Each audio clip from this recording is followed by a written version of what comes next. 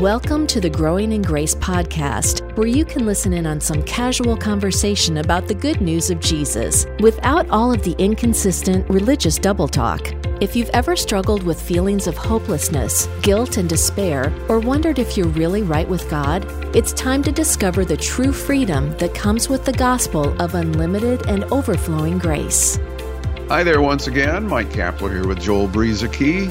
Welcome to what has been known as the Growing in Grace podcast. And by the way, when you're searching for it, make sure it's Mike and Joel. There are imposters out there. But because of that, we're going to change the name of our podcast starting next week to the Growing in Works podcast. Yeah, we got to make sure we get all our works done, grow in works, and make sure that we prove ourselves to God and prove ourselves to others that we've got the works that show that we are saved. How hard would it be for us to go back into that kind of a mindset and try to convince people that if they don't do this, and this, they're going to lose eternal life? Imagine trying to go back and do that with all the things we've talked about. Now in our 20th year, by the way. I know you mentioned recently that we're now past 19 years. We had our 19th anniversary podcast, but I kind of like saying we're now in our 20th year. But imagine going back and trying to convince people of becoming a doer of the word. That's another topic, Joel, that we'll have to get into sometime. What is a doer of the word? But that's not what we're talking about today. Well, it would be like being in prison, because people have relayed their experience to us of being in the church, the legalistic type of background that they've had. They've considered it to be like a prison, and then they've been set free when they've come to realize the truth of the gospel, that their church or their teachings, whatever that they were listening to, and that they were told to, the beliefs that they were told to have, that it was just like being in prison, and they've been set free from that into the grace of the gospel. And so that would be very difficult to, you've been set free. Now you're in this wide world of grace, this wonderful, I used to call it the vast sea of grace, because of something that had happened to me one time. It wasn't really a vision, but it was in my imagination. When I was kind of in that prison, I remember in my mind envisioning, I had heard these grace teachings. You were sharing some things with me, Cap, 30 years ago. I was listening to some tapes from a local church that you had given me, and I was contemplating these things. I knew it was right. In my mind yet, I was still contemplating, do I venture out into this? And I pictured myself standing over this cliff. Behind me was, I've got to do it myself. I got to maintain enough works. I got to, try and maintain my salvation. But in front of me, over this cliff, was this vast sea, and I couldn't really see it. It wasn't quite clear, kind of misty and cloudy. But I thought, if I jump into this vast sea of grace, am I going to be okay? Will God still be with me? So anyway, in my mind, I pictured myself jumping off into this vast sea of grace, and I found myself just floating, and it was amazing. It was wonderful. God had me. Everything was just amazing and wonderful because it was His grace, and He had me. And I can't imagine now going back to that roller coaster ride, the up and down ride of emotions, and am I right with God? Am I not right with God? Have I done enough? Have I not done enough? Have I sinned too much? Have I, all these things. The prison of being in and out of fellowship with God. If I was living right enough, I felt like, okay, I'm in fellowship with God. If I was doing wrong, I'm out of fellowship with God. Topsy-turvy, up and down. And it was a prison. It really was. And I can't imagine going back to that.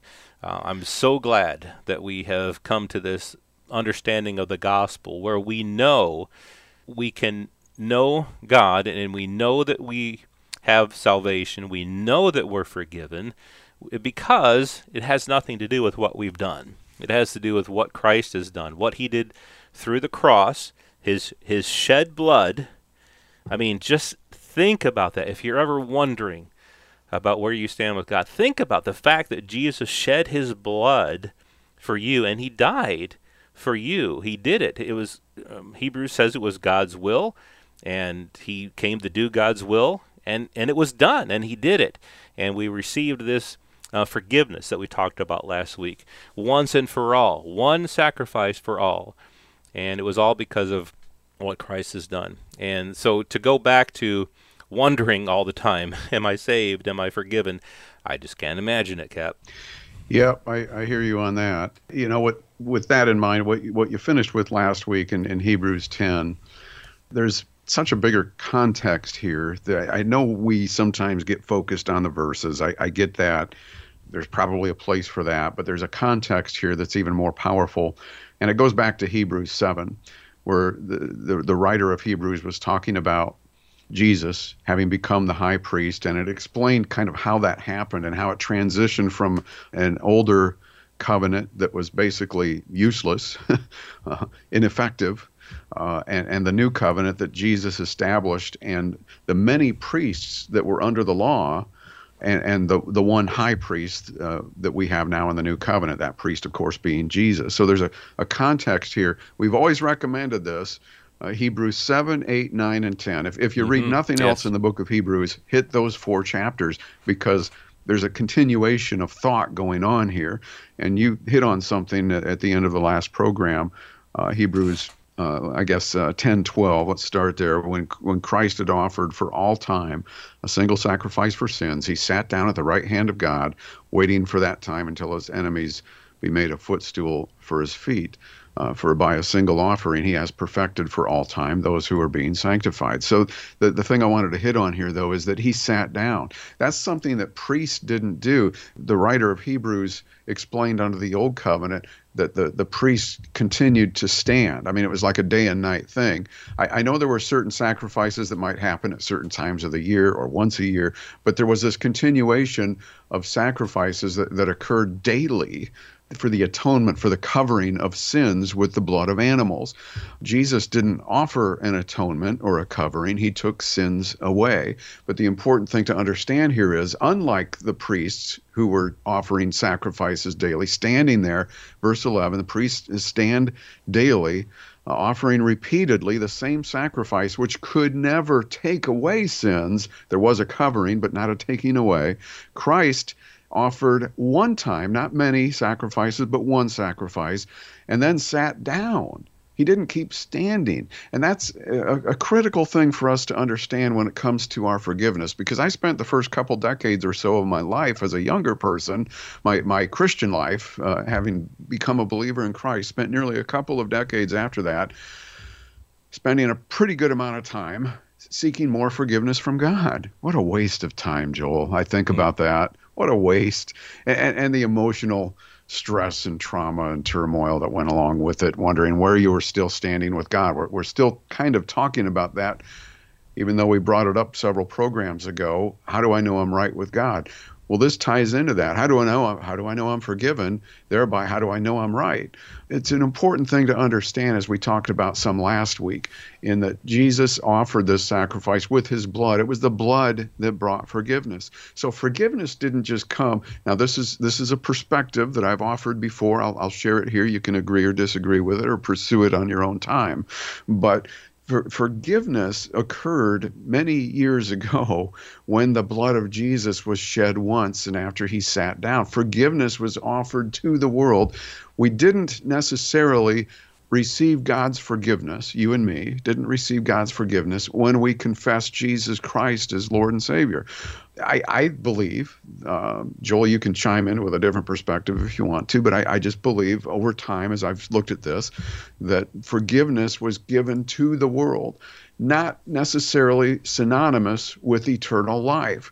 In other words, the forgiveness of sins had to occur before we could enter into eternal life, where we came as individuals to believe in Jesus Christ in order to pass from death unto life.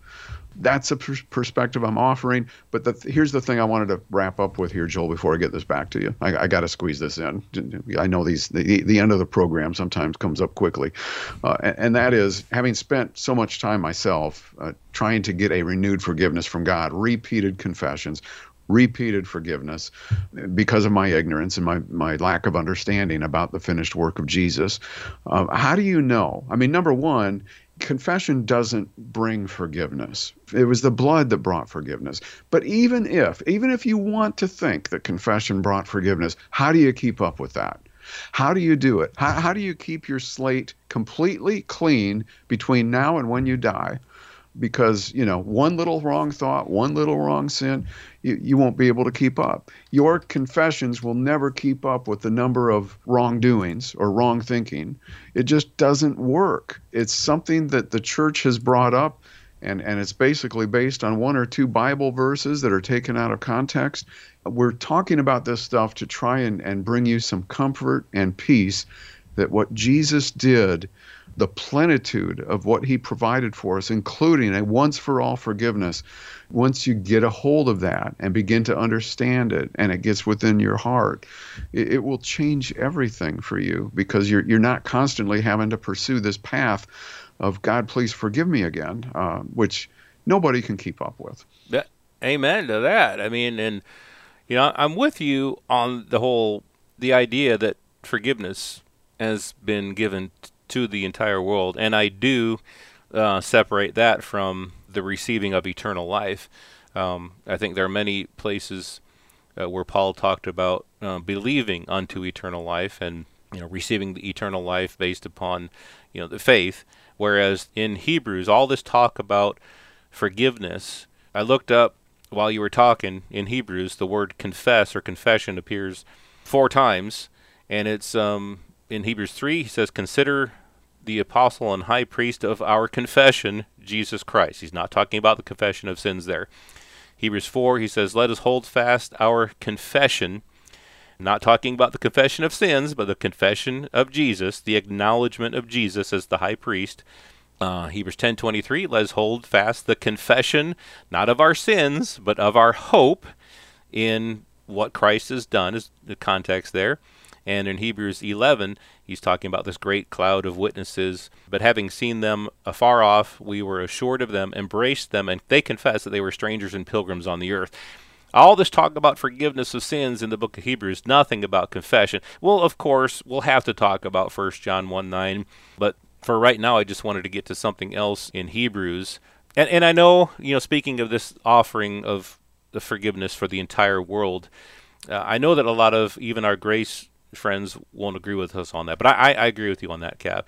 But I think, well, yeah. To me, Joel, it's our confession of Christ, to some extent, is an acknowledgement of the forgiveness of sins. Right. Yeah. He provided the forgiveness of sins once and for all. He's never going to provide for the forgiveness of sins ever again. But a person can still remain dead because they haven't been made alive through faith. So there's just a big difference there for me between, to assure our listeners that we're not talking about, I'm not talking about universal salvation or anything like that, but universal forgiveness, I lean more toward that, like you do, just the fact that the one sacrifice took care of sins. Again, that is a perspective, and a person listening to this doesn't necessarily have to agree with us. That's okay. But again, in the whole book of Hebrews, talking about this, he never talks about this forgiveness coming about through the confession of sins or by anything else other than what Jesus did. At the beginning of Hebrews 10, he says the law was a shadow of the good things to come.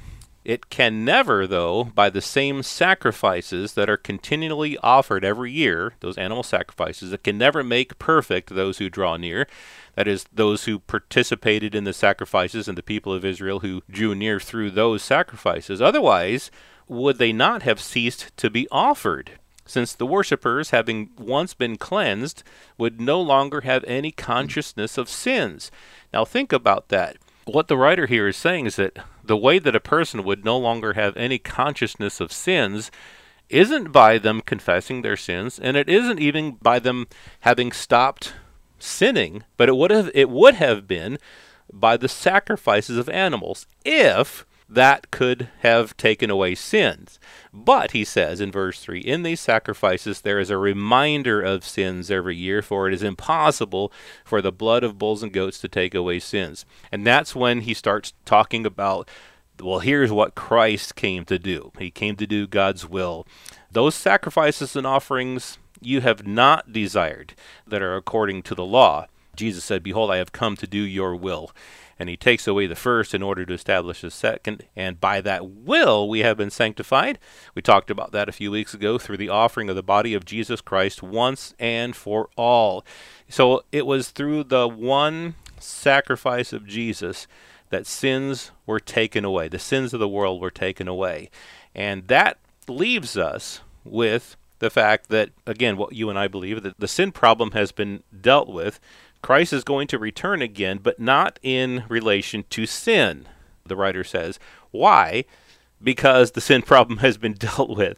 He's gonna return for salvation. And so the good news here is that we can rest assured that through that one sacrifice of Jesus, where the blood of bulls and goats couldn't do it, even our confession of sins couldn't do it, but the way that we can no longer have any consciousness of sins isn't by looking at our behavior and the good and bad that we've done, but it is looking at that one sacrifice of Christ.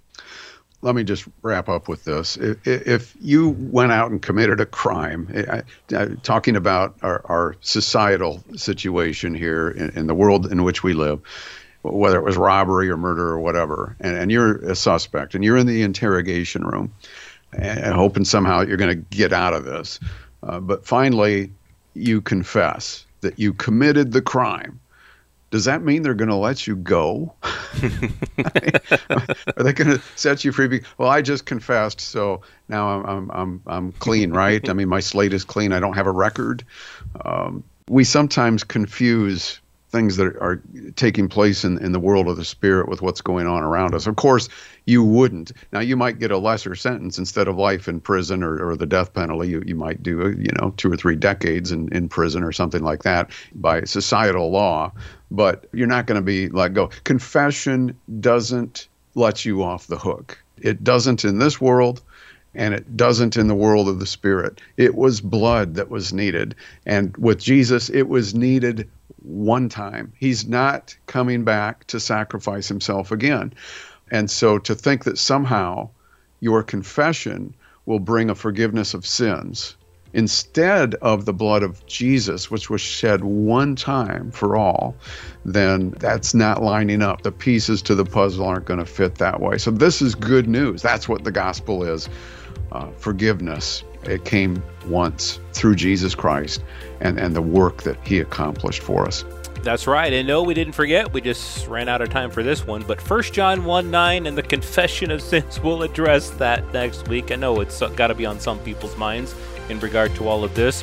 What does it mean and how does it fit into all of this of what we've been saying? So we'll talk about 1 John 1:9 and the futility of the confession of sins in order to receive the forgiveness of sins. That's coming up next week right here on Growing in Grace. This has been Growing in Grace with Mike Kapler and Joel Brueseke, heard online through various internet sources around the world each week. Access past programs by visiting growingingrace.org. Share it with a friend and listen again next week for more Growing in Grace.